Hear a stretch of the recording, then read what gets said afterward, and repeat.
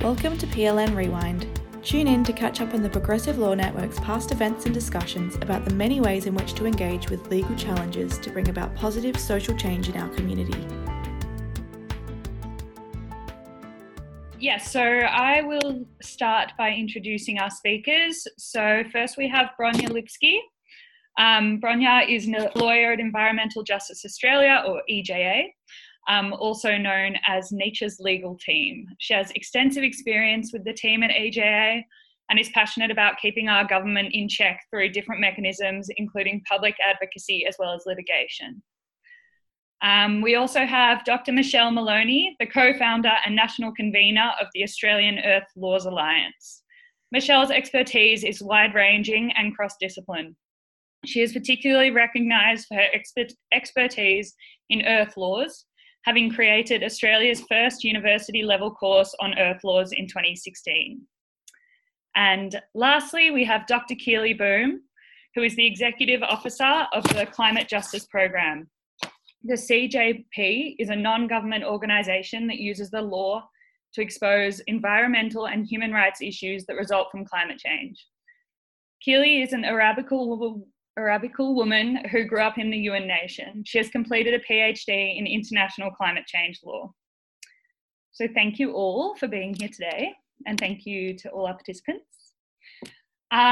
So firstly, I thought we could start by each of you giving us a quick overview of your career in environmental law to date, and tell us what it is that inspired you to pursue a career in this field. So maybe Bronya, if you want to go first. Sure, would love to. My journey here hasn't been very straightforward.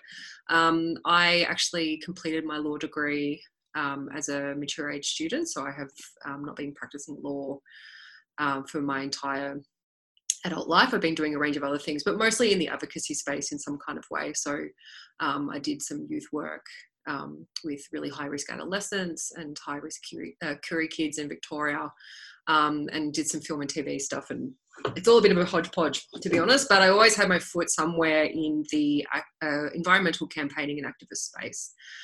When I made the decision to go to law school, I was deeply involved at the time with the anti-onshore gas extraction movement in Victoria, where I worked with a few of the lawyers at what was then the EDO Victoria, now we're EJA, and was learning about the ways that we could utilise the law to bolster campaigns and activism in the environmental space. And by that stage, I was completely hooked. I ended up moving to northern New South Wales, where I did my law degree at Southern Cross University, and again found myself in the thick of the anti-onshore gas movement up there as a law student, where we campaigned just out of Lismore to prevent onshore gas extraction at a little area called Bentley, and were successful.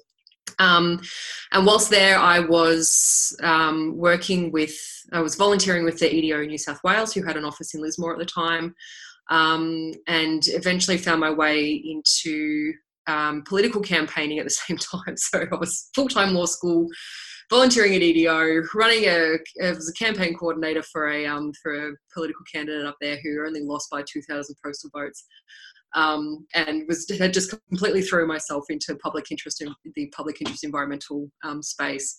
And then not long after I completed my graduate diploma of legal practice, the job that I have came up. So I was a little bit nervous that I had completely pigeonholed myself into a particular area, because I was hell-bent on practicing public interest environmental law, and that maybe I had a whole range of expertise in an area that I wasn't going to be able to work in, and just fortune. I was extremely fortunate to find myself here at EJA, where I have mostly been working on environmental justice for communities impacted by coal. So the other thing about me, I suppose, that's relevant to my work is that I grew up in an area, I grew up in the Latrobe Valley in Victoria, where 80-something% of Victoria's electricity is still generated. So huge open cut coal mines, huge coal-fired power stations, and a whole range of environmental and climate justice issues there. So working with the community in the Latrobe Valley and in other areas such as the Hunter Valley region of New South Wales, the Central Coast, and sometimes up in Gladstone and Queensland, helping the communities up there to utilise the law in order to protect their health, mostly from the type of toxic emissions from coal-fired power stations that are not just carbon related. So basically everything else, whether that's toxic air pollution, or increasingly we've been turning our minds to coal ash, so the post-combustion product of burning coal, and the impact that has on community environmental health. So bit of a long winding journey to get here, but here I am, and it's so great to see so many law students really interested in this space. It's a very dynamic area and very challenging, but really rewarding.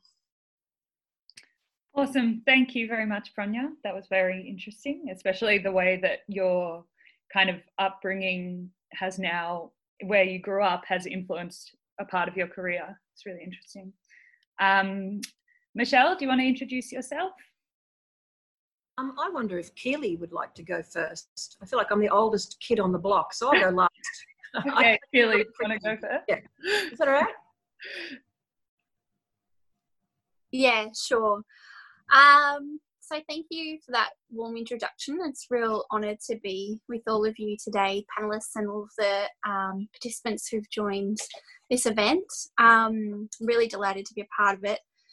So yeah, I grew up in a rural area, and my father is a lawyer as well, and so he was doing RSPCA prosecutions when I was a child, and I became aware of the work that he was doing. And I think from a very early age I saw the law as a vehicle for change, and it's certainly not something that can be relied upon on its own, but in my experience and from what I've learned, it can be a powerful vehicle for change.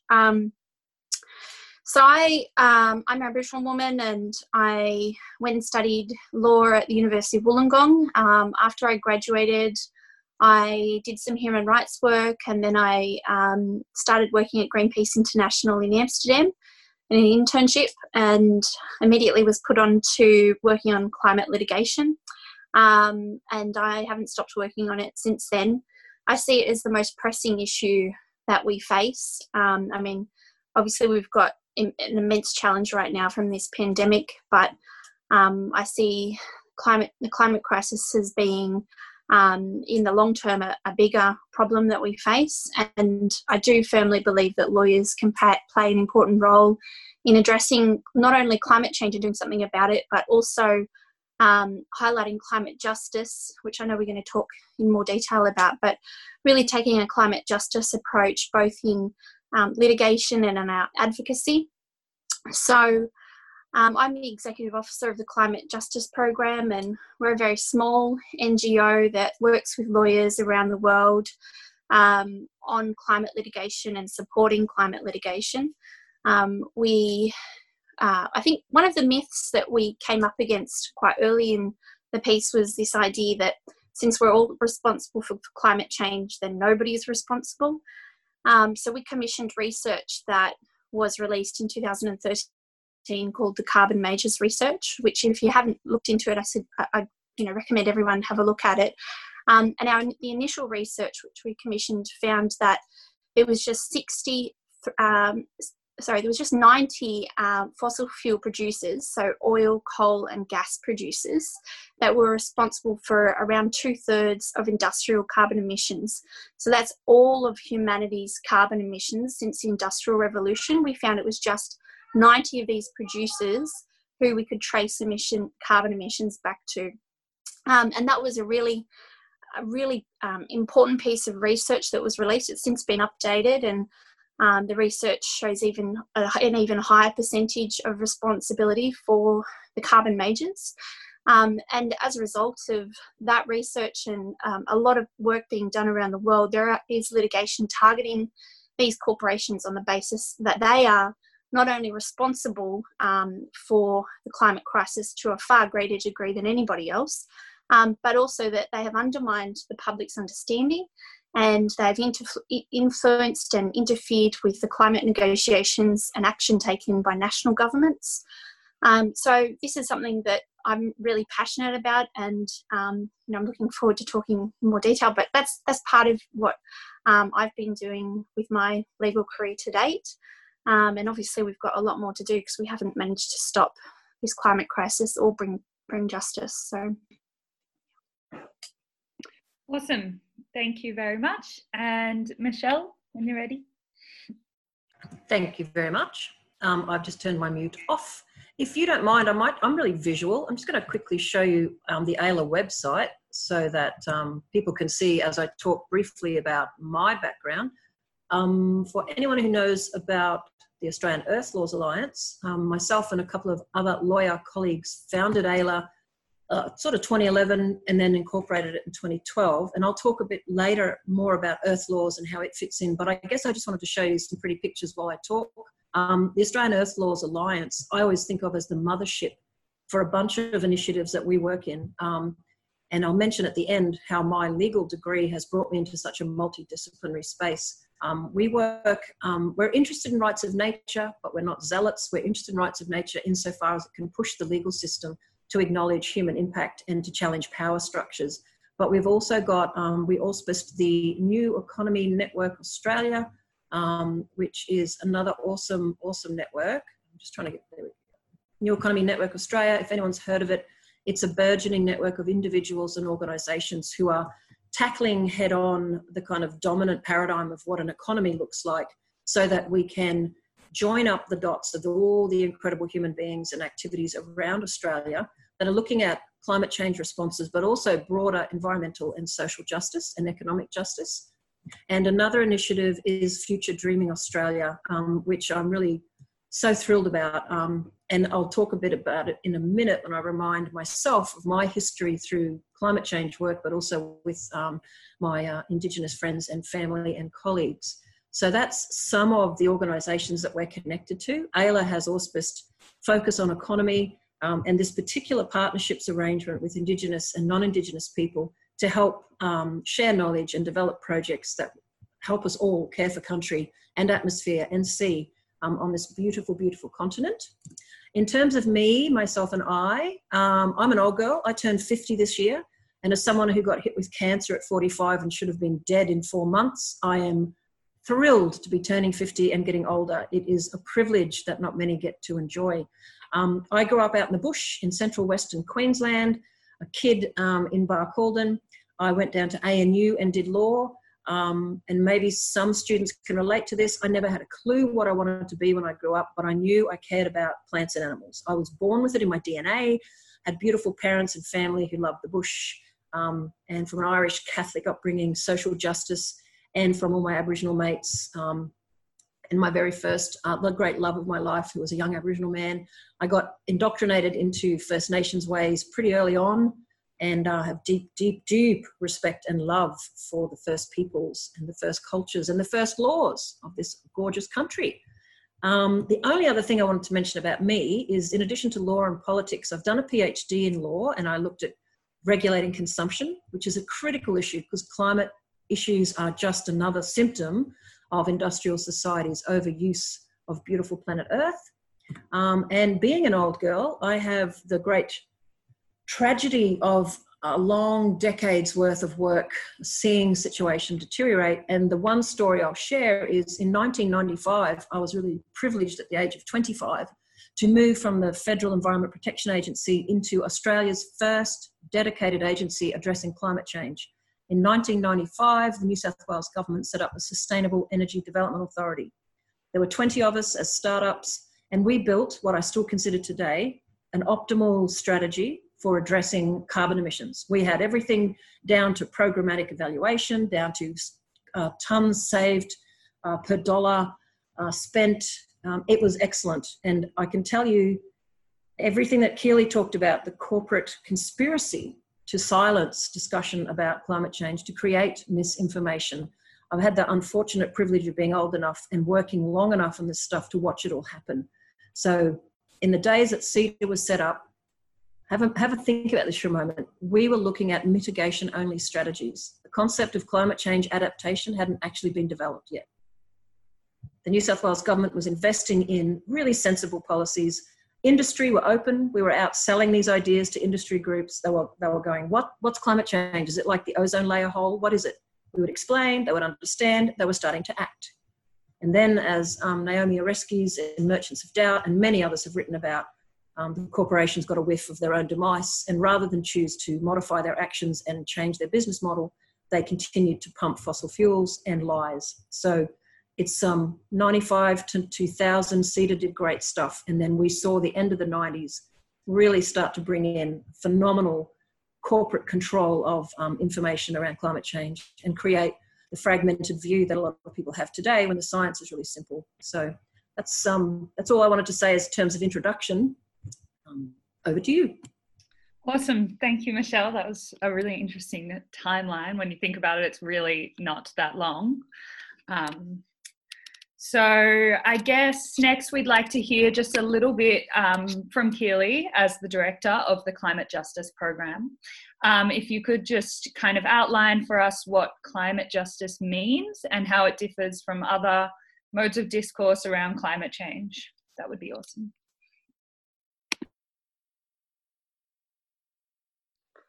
Yeah. So I think climate justice means different things to different people. And obviously within a legal framework, justice has quite a specific meaning. But the climate justice movement is a broad social justice movement that looks at the climate crisis, who's responsible for it, who's being impacted, who's vulnerable. Just one moment. Sorry, I've got young children here. And some of those issues I was talking about before, about corporate responsibility and corporate influence, they are aspects of climate justice. We also find that obviously the people who are most vulnerable and least able to adapt or develop resilience are the people who have generally contributed the least to the problem of the climate crisis. So that also is an aspect of climate justice. The initiative of a just transition for coal workers and others who are working in industries that, where people are going to lose their jobs and livelihoods potentially, that's also an aspect of climate justice. And obviously there's also the intergenerational aspect of it, which is that younger people and children and people who are not born yet are going to be experiencing the climate crisis to a much greater extent than older generations.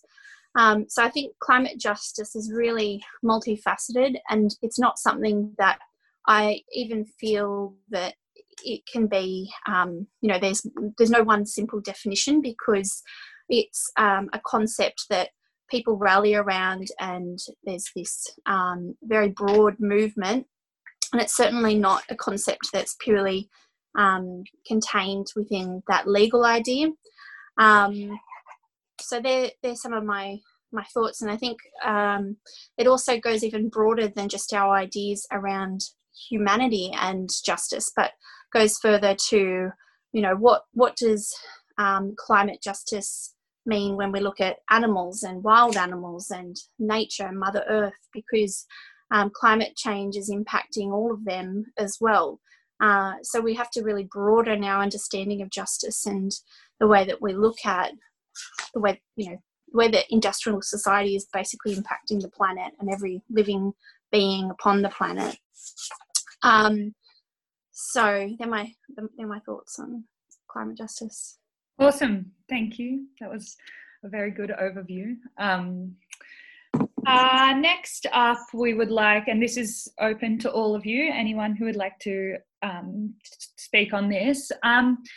How does the climate justice framework and the framework of your respective organisations fit in with Indigenous rights and sovereignty? And what does it mean to each of you to have an Indigenous first perspective on climate justice?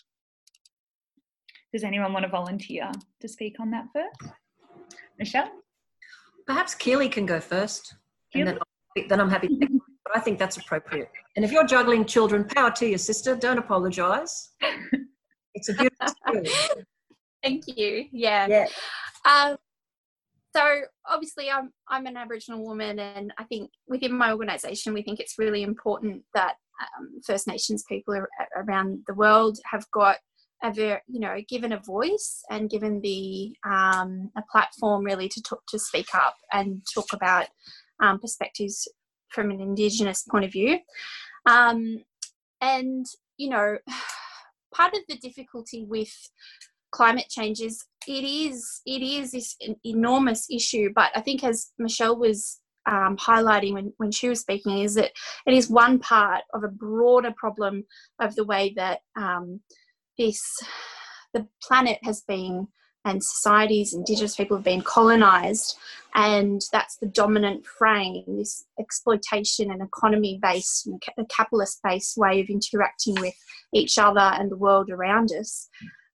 And so when most of the solutions to climate change are based upon still business as usual, and they don't hold the corporations to account. That's certainly not something that happens. Carbon trading and a lot of the financial mechanisms that have been developed, or governments have tried to develop, are still not really going to the heart of the issue. And even a lot of NGOs have been caught with not fully integrating a climate justice or an Indigenous first perspective. An example of that is we need to address deforestation, right? And deforestation is a massive part of the climate crisis. But within places around the world, including in Africa, Indigenous people are being displaced and forcibly removed from their traditional lands in order to create a national park to offset carbon and to create, a carbon climate solution. But removing people who are Indigenous to the land and who's been there for generations and are living in balance with the land is not in that big picture. It's not going to work, and it's also not in alignment with justice or respecting human rights. So it's a really complex and in some ways people would say, well, we're making it too difficult. We can just look at the maths of it and say, this is how much our emissions are, this is the pathway we need to take to reduce our emissions, and then we need to draw down emissions by whatever amount. Let's use these mathematical models that will, they will address that. So it could be an argument saying, well, you're making it too difficult by worrying about human rights. But we also come back to this question of not only historical responsibility, but also what kind of world do we want to live in? Do we want to be living in this really mechanical perspective of the planet and I suppose a civilization that doesn't put value upon community and the individual rights that Indigenous people have? So there's some of my thoughts. And I think that anybody who's working in this space really needs to look at obviously Indigenous perspectives, but at the heart of it really is about the fact that we see Mother Earth as being something mechanical, something that can be exploited, rather than seeing Mother Earth as being a living being that we're a part of. So there's also a paradigm shift that's not currently being addressed through the conventional approach to climate change. Oh, that's fantastic. Sorry, I'll jump in and just quickly add, I think Keely has covered a lot of the things that are really important to Ayla, certainly in all of the work we do. And I'll talk later, I know that there's a particular question about earth laws, but the starting point really is our relationship with the living world. Right now, industrial society's relationship with the living world is one of abuse.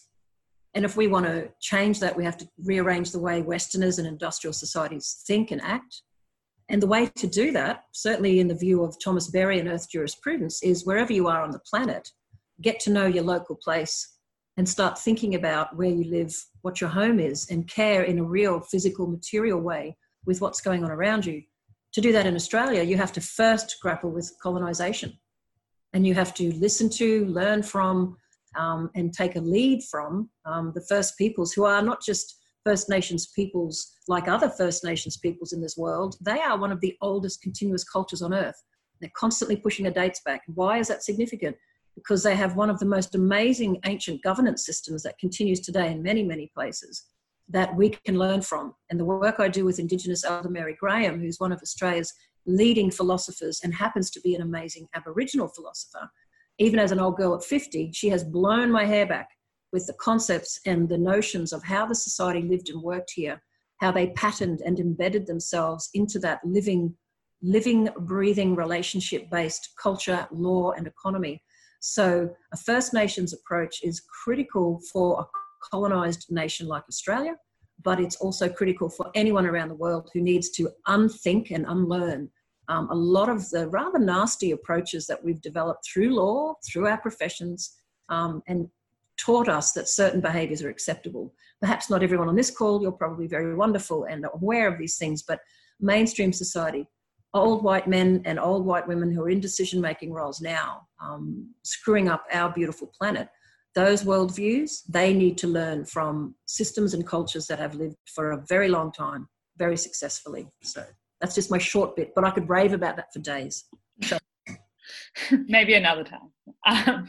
Thank you. Bronya, do you want to speak quickly on just what a First Nations first approach means at EJA and whether that's something that EJA engages with?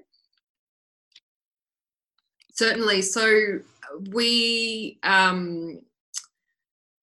my space is a bit different. We take on clients and we work on the matters that the clients bring to us.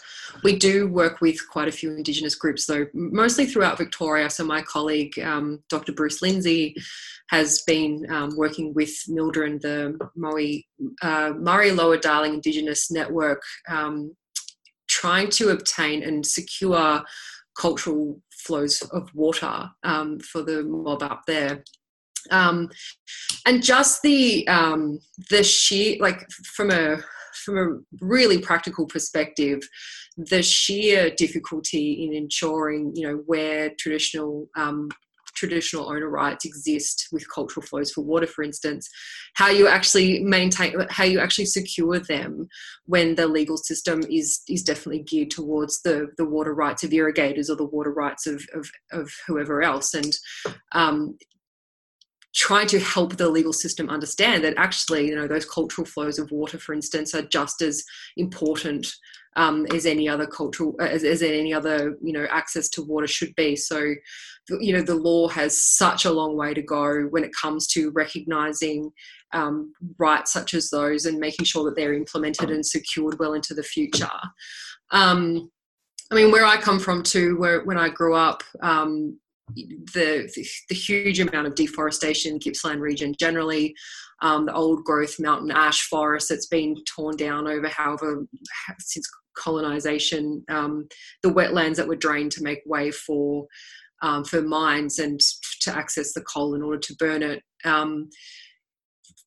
When it comes to seeking repatriation for that type of stuff and getting environmental justice and securing justice for traditional owner groups in the Latrobe Valley region and in Gippsland, is just, that's still a lot of where have been working with some groups of the Gunai Kurnai down there to try and start to think about what that looks like. And again, in the context too of mine rehabilitation, which is going on in Latrobe Valley at the moment with the regional rehabilitation strategy being developed, if you take the Gunai Kurnai rights as front and centre to what that rehabilitation program should look like, how do we make sure that our government agencies and our politicians embed that in the legal system to make sure that they're addressed in the way that they ought to be? Again, is an ongoing process that's extremely complicated, but the work is being done and being thought about, which hopefully answers your question. No, it does. Thank you very much. Bronya, I'm going to keep you going. I was just wondering whether you could kind of back onto the general idea of the law as a vehicle for change. Mm-hmm. I guess all of us kind of have ideas of what that looks like, but could you kind of outline for me the main kind of legal approaches that you've seen or witnessed or learnt about to combat climate change? So the main ways in which the law can act as a vehicle for change in the realm of climate change. Certainly. So there's so many different ways you can potentially approach it. There is, and it also depends on what you consider environmental law and how you imagine environmental law can actually work. So one of the things that's been very successful in recent times is the looking at it from a financial perspective and using the Corporations Act to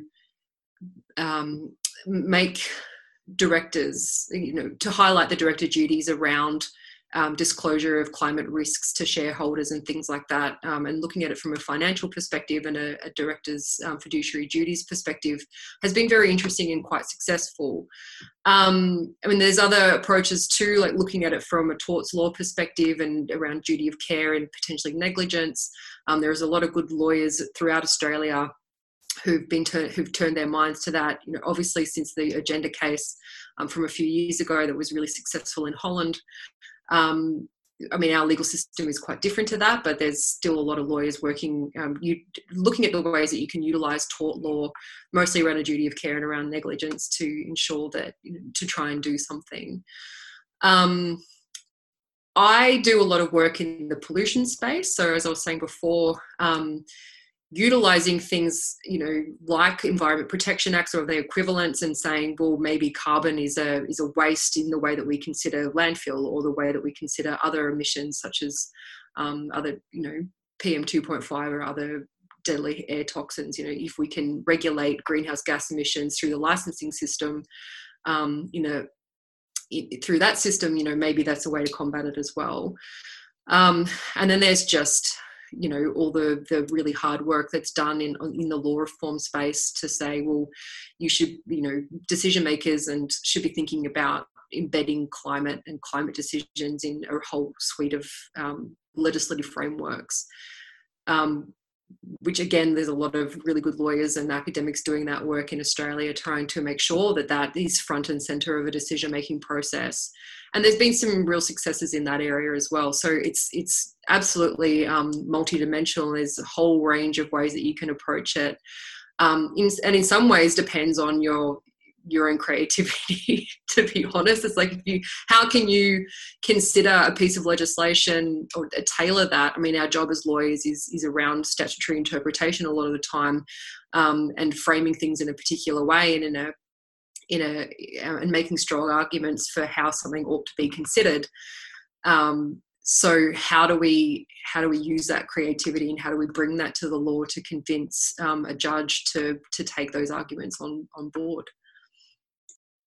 Yeah, that was awesome. Thank you. I feel like when people talk about the role of the law in combating climate change, you don't necessarily think of all the different areas of law that can be involved. Like torts law is not necessarily the first thing that comes to mind, but it's kind of the flexibility of those and adaptability of those areas of law. It's really interesting.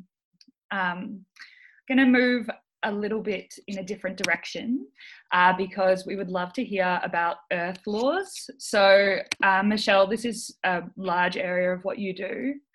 Do you want to give us kind of an overview of what earth laws is and how it's distinct from other areas of environmental law? And what role you see earth laws or earth jurisprudence having in the future? Thank you. And excuse me, given the time availability, my comments will be kind of very big picture overview. So if you're interested, please do visit our website or jump on the mailing list or shoot me an email. But look, in a nutshell, the argument goes like this. The Western legal system is hundreds of years old, hundreds and hundreds of years old. Things like private property rights, property law, the evolution of market-based systems after Industrial Revolution, they're hundreds of years old. When you think about traditional environmental law from a Western law point of view, a lot of it popped up in the 1970s after we sent a few men to the moon and we looked back and discovered the earth. So modern traditional environmental law is actually quite young when you think about Western or Aussie legal systems. The critique about current environmental law from a lot of folks who focus more on an earth-centered worldview is that Western society's legal system is still human-centered, and even environmental laws are still aimed at legalizing harm to the environment, basically working out how much harm can we do that fits with us as humans that we can fix up later. I mean, it's like, again, this is very simplified. The problem with that is the situation we find ourselves in today. Climate change, deforestation, biodiversity loss, all of these things are, as I said before, because industrial societies are letting their people, letting their systems, letting the elite use too much, pollute too much, and destroy everything. So the current situation for existing laws is one of small piecemeal successes and very, very important steps. And I love the EDOs. I was the chair of the EDO Queensland for 7 years. So I'm not in any way critiquing the work of incredible lawyers right now in the system today. But Earth Laws suggests, and some of this work comes from the theories of a cool dude called Thomas Berry and the idea of Earth jurisprudence, but all of it borrows from First Nations worldviews around the world and learns from that wisdom, which is humans are simply part of nature. We are one of many millions and billions of species. We have no right to destroy the rest of the planet. We have no moral right to eat up the earth and kill everything, but also it's suicide because we're killing the very system we rely on. So Earth Laws, Earth jurisprudence, Earth-centered everything, as I call it, is actually about building on the great progress we've made under environmental law, but recognizing the flawed parameters in it and recognizing that we have to do more and in fact do less. We have to rein in human activities. I would actually suggest that Earth Laws, in a simple way for young lawyers to think about, is it's not about really regulating the environment. It's about regulating human behavior, restoring some level of discipline to a culture that knows no limits, to embracing the current scientific knowledge we know about Earth system science, planetary boundaries, ecological limits, and making better, more rational choices, as well as developing a deeper love for place and an actual understanding of what the hell is going on. Because one thing I love about Thomas Berry's work is this critique of most of us living in cities, living inside buildings, spending our time from car to air-conditioned place. We don't touch the soil. We don't look at the plants and animals. We've got no idea what healthy places look like. We don't know how to care for it. Aboriginal people would walk around their place, look after country, tend animals, tend to agriculture, manage systems, restore balance, and ensure that whatever was taken was regenerated. So Earth Laws is about, on the one hand, rethinking our relationship with the living world, but it's also about some very hardcore legal responses to that. And the thing I love is it's not just about law. It's the whole interaction of how industrial societies have created legal, economic, educational, belief systems, all of which are not helping to regenerate the living world. And that's what we need to do. So there's a ton more on this area. It's really cool, but I hope that gives a bit of an overview. Yeah, definitely. That was awesome. Thank you. And thank you for being brief as well. On Earth Laws, Keely, I know that you've done some research into kind of more specifically within Earth Laws, the potential for Mother Earth to have standing in a legal context. And that's something we would love to hear you speak about, particularly potentially in the context of our Great Barrier Reef and whether that's an option in the future. Okay, thank you. So this comes back to obviously some of the things I was saying before about seeing Mother Earth as being alive. And I think, as I was saying earlier, you know, part of the difficulty we face with the conventional way of thinking about climate change is this mechanical view of the Earth. And I mean, I remember just last year when I was preparing to do this presentation, which I gave last year at an event Ayala organised in Melbourne, I met with an academic at my university, and he's in quite a high position. I was talking to him about climate change, and he said, "Oh, look, you don't need to be concerned about it because we can put a giant umbrella into the sky, and we'll be able to block the Earth from the sun's heating, and also it could be lots of little umbrellas." And at first I thought he was joking, but then I realized he was actually completely serious. And afterwards I did some research, and so this is actually something that NASA is looking at, and I mean it's part of a suite of geoengineering solutions to the climate crisis. And again, that's seeing as the earth is something that we can control and that we can manage and that we can continue to colonize and exploit. So what I'm suggesting, and that I think, is consistent with Indigenous peoples around the world, is that we completely change the way that we look at the earth, and instead we recognize her as being a living being who is has self-regulated the earth's climate for as long as there has been life on this planet, and that life itself is what creates the conditions for life. So with what Michelle was saying about connecting to country and connecting to place, it is through the care of country and place around us, whether you're Aboriginal or you're not. It's the care of the place that you're at and the health of ecosystems on the entire planet that will determine whether or not Mother Earth is able to continue to self-regulate. It's not something that we can design or control. We actually need to be contributing to and allowing Mother Earth to take that right back, which is obviously hers. And whether it is possible under the the current dominant legal system to actually have Mother Earth standing recognised is a different question. I'm not going to go through that. And the Great Barrier Reef, I'm not going to speak on that in great depth, but the Great Barrier Reef and coral reefs around the world, they're all part of Mother Earth. And the forests are her lungs, the rivers are her lifeblood, and the coral reefs are another type of organ within her bodily system.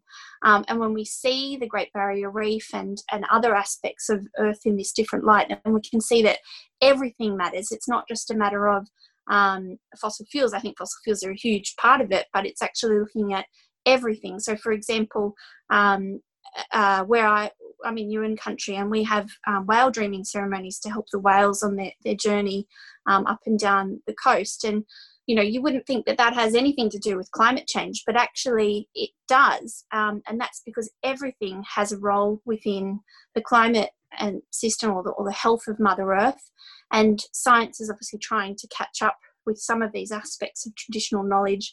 I think it was just last year that there was some research that found that whales actually do play a really vital role in the climate system, and they do that through what they consume and the carbon they consume, and then when they die they sink to the bottom of the ocean and they sequester the carbon at a very high level, but then they also transfer nutrients from the Antarctic to the warmer regions, which then influences the uptake of carbon and the planetary levels. So we think we need to actually completely change the way we think about the world, and I'm suggesting that we really should be putting aside that colonization frame of mind and instead be seeing Mother Earth as a living being who should have standing as the first citizen.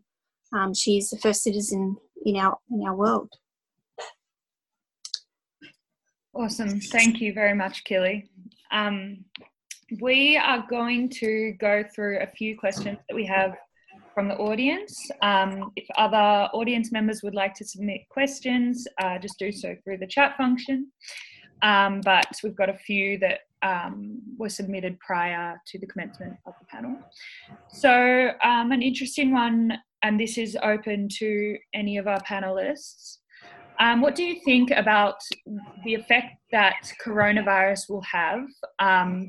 Will it lead to a deeper understanding of the ties that bind us all on a global scale and therefore help our chances of slowing the climate crisis? Or alternatively, does it have potential to suck the energy out of public action and public policy as our economy declines? Anyone like to answer that?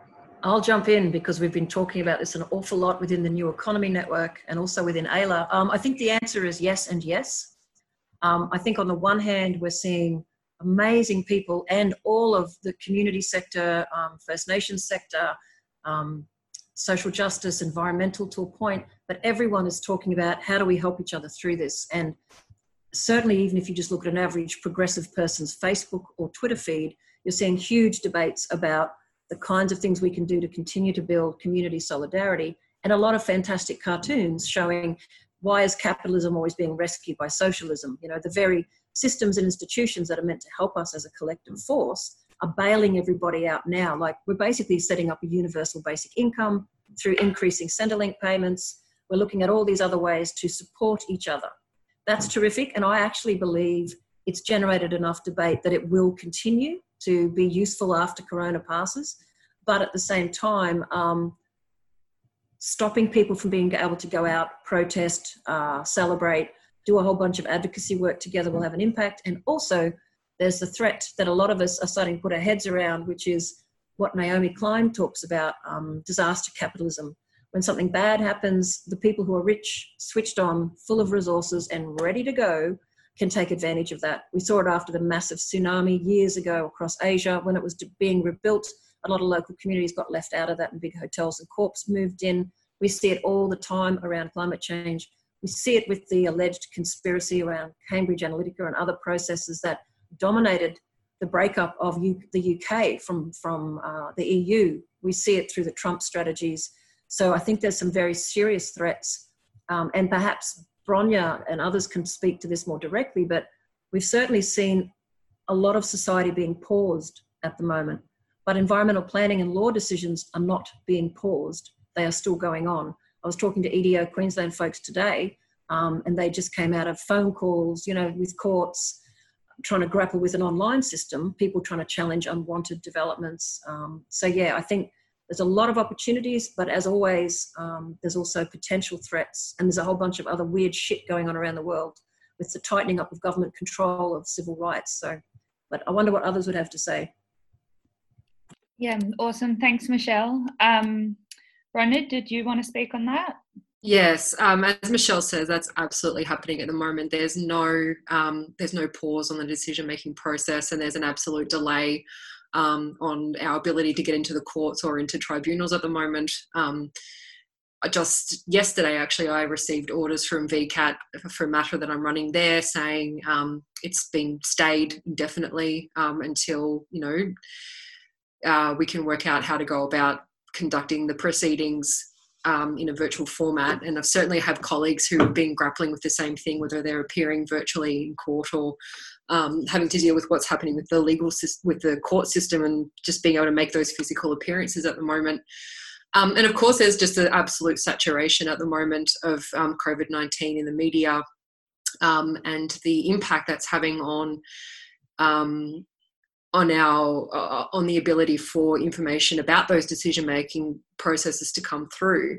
And I mean, this was happening during the bushfires as well. So I don't know if folks are aware of the amazing work of two of my colleagues who do all of our forestry litigation in Victoria. But whilst the bushfires were still raging, Vic Forest, who is the government agency that does all the logging here in Victoria, was still going into coops and attempting to log them. So, like, just even though the fires weren't even out yet or under control, so a lot of those threatened species that were otherwise fleeing from the bushfires into these state-owned coops were being further threatened, or their habitats being further threatened by the government-owned logging agency who was trying to log at the same time. Then, I mean, again, on the forestry stuff, you know, the decisions about to extend the regional forest agreements came out late last night. We're not going to be able to actually scrutinise those until the federal parliament resits in August. That's a very long time for folks that are working in this space to not have a clue about what's going on there. And then on the 17th of March, the moratorium on gas, onshore gas extraction was lifted in Victoria. Daniel Andrews announced very quietly. Whilst we're still waiting for the ban on fracking to be written into our constitution, you know, this moratorium that we've had for a really long time now has just been lifted, and a whole lot of communities who've worked in this space for a really long time are now plunged into uncertainty about what that means for those areas. So, I mean, there's a lot of examples at the moment, and there's those decisions aren't going, you know, they're still being made, but they're not potentially not going to be scrutinised in the way that we might otherwise scrutinise them, because of course we're all worried about our health and what the pandemic means for our lives. But there's still a huge role, I think, and an appetite, I think, in the community as well to continue to shine that spotlight on those decisions that are being made in the meantime, and what we can be doing about them to make sure that accountability is still maintained for those decision makers.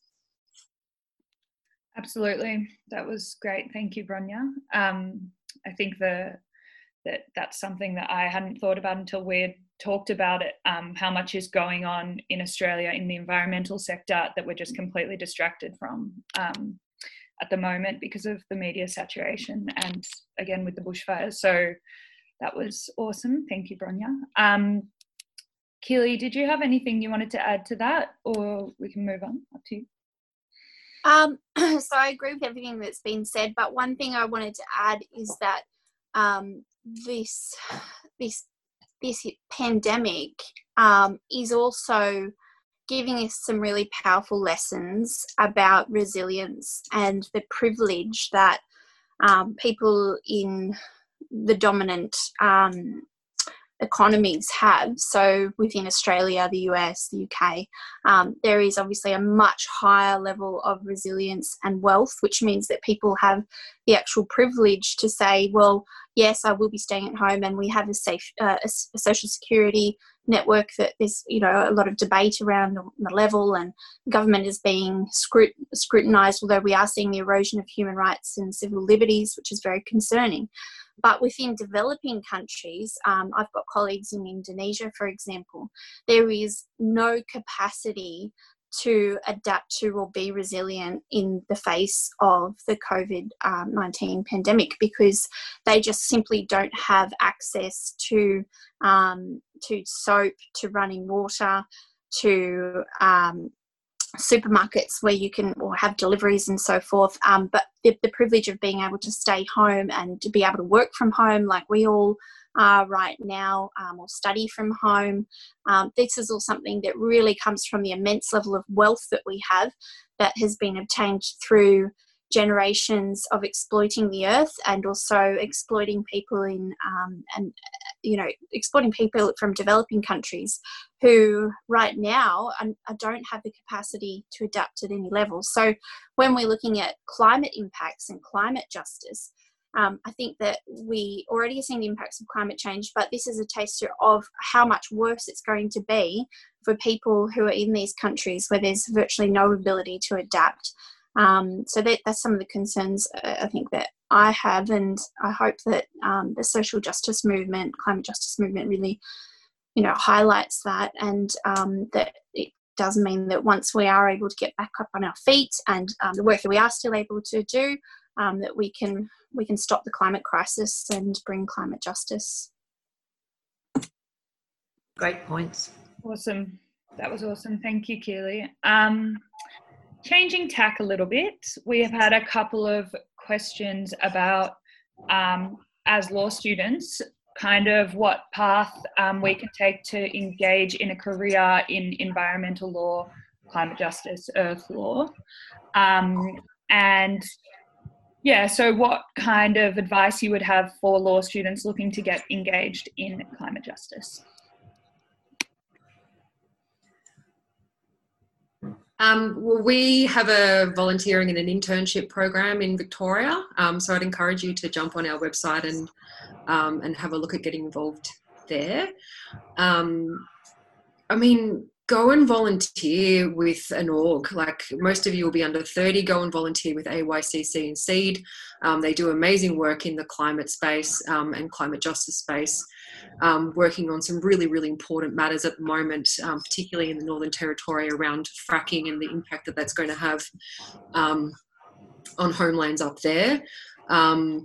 a lot of volunteers that we have, have come through AYCC. So when you get to cut your teeth on some campaigning and activist experience, which is, quite often, at least public interest, environmental legal practices are looking for a demonstrated commitment to the environment in some kind of way, and volunteering with a group like AYCC and SEED is a really good way to get yourself involved in those networks and see how it all works. I've been a member of AILA since I was a law student, so I'll absolutely give AILA a plug in the work that Michelle does. If the things that I learned as a law student helped to shape my thinking around earth laws and how you can utilise that as a lawyer working in a system. How can you start to embed those ideas into the arguments you're making? How can you put them before a judge? How can you really put those things on the table to start to build a precedent and to start to get the legal system thinking about it in a way that's going to move that forward as well. Maybe you want to get involved in XR, maybe you want to get involved with Friends of the Earth, maybe you want to do some, things like that. There's a whole range of things that you can do. And really, I think critically about the law as you're learning it and how you can start to implement things like earth laws and earth law jurisprudence into the way that you approach the legal system. And that's something that I definitely had. That has really shaped the way that I approach the law as a practicing lawyer, to keep me motivated to get those changes that I would like to see happening, that I intend to achieve as part of my career. That's awesome. I'll just be very quick because I guess what I would suggest is, when I was in my 20s, I had no clue what I wanted to be when I grew up. So I tried lots of things, and it turned out to be the best thing I did. I had a journey through working in government, a bit of work in private practice. I volunteered everywhere. I worked with lots of different environmental groups for nothing. I volunteered for a very, very long time with a lot of different Aboriginal groups that I've stayed in touch with forever. And diverse experience, really great problem-solving skills are very, very important. Your future is going to look very different to my past. And what we need are people who, number one, actually understand the current legal system really well. Be the best law student and the best lawyer you can be. Then, exactly as Bronya said, get these other ideas invested into your brain so that you can then push the boundaries if you work in law practice. Be a philosopher, work in policy, whatever you do, we need people to think really cool ideas and actually do something about it. There's a lot of practical work you can do, and don't just limit yourself to the law. I know it's busy, but do be good at understanding and analysing and critiquing the problems, build solutions, and if possible, dabble with some multidisciplinarity, because it's only when you're outside the ridiculousness of the Western legal system do you actually see how this social construct is outdated and we need to do different things to be good earthlings. So, yeah. Thank you. What was that, Michelle? I was just saying, you're on mute. Oh, thank you. Thank you very much, Michelle. And I think we will wrap up now. So I will say thank you very much to all of our speakers, Bronya, Michelle and Keely. That was a really informative and very entertaining discussion. And we're very grateful to have had you all here and honoured. So thank you very much. Normally at these kind of events, when they're run in real life, we would give you a small token of our thanks, but instead, we were thinking of a small donation to actually what you just mentioned before, Michelle, SEED, Indigenous Youth Climate Network. So as long as all of you are happy with that, that's what we're... Absolutely, and Bronya mentioned it. Oh, sorry, Bronya. No, that's fine. I bought for Christmas this year, bought everybody a donation to SEED. Everybody on you, absolutely throw all your money their way. Yep, they do it. Awesome. Thank you. And so Laura has mentioned in the chat, does anyone have any reading recommendations on the subject of environmental, energy and resources or climate change law, as we may all have some extra time for self-education?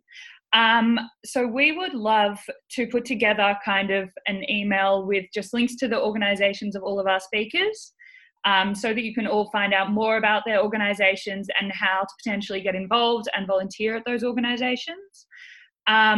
So if people do have readings of note that they have enjoyed, we would love for you to send them, our speakers and our participants, so we can put together a follow-up email with some more information. The other thing I just wanted to quickly mention is that the AYCC, who Bronya also is speaking on, are hosting tonight welcome night to the AYCC. So if anyone is online, of course, if anyone was looking to get involved in Indigenous activism, environmental activism, that is definitely a way that you could get involved tonight. It's 7 p.m. in Melbourne time. So I'll just send a link quickly into the chat, but we'll also put that in the email. Can I just mention one thing? And I'm sorry, I shouldn't interrupt you, but Keely, we have the Australian Centre for the Rights of Nature. The website is rightsofnature.org. And about a year or two ago, we developed model laws to recognise the Great Barrier Reef as a living being. We're not campaigners, we're creators of new ideas and interesting things, but we'd love to band with you to revive that discussion, because we've got these beautiful laws which we worked on for months with some international colleagues, and would recommend that website to anyone who's interested in specifically rights of nature, which is, as I said, an area that we work in, but one of many. Anyway, just wanted to mention that. No, awesome. If there's something, Michelle, that you can send to me and we can put in the email for people to read up. Awesome. Okay, well, thank you, everyone. And thank you for hosting us. That was fun. Awesome. Thanks, Michelle. Thank you, everyone. Thank you. Thank you. Thank you.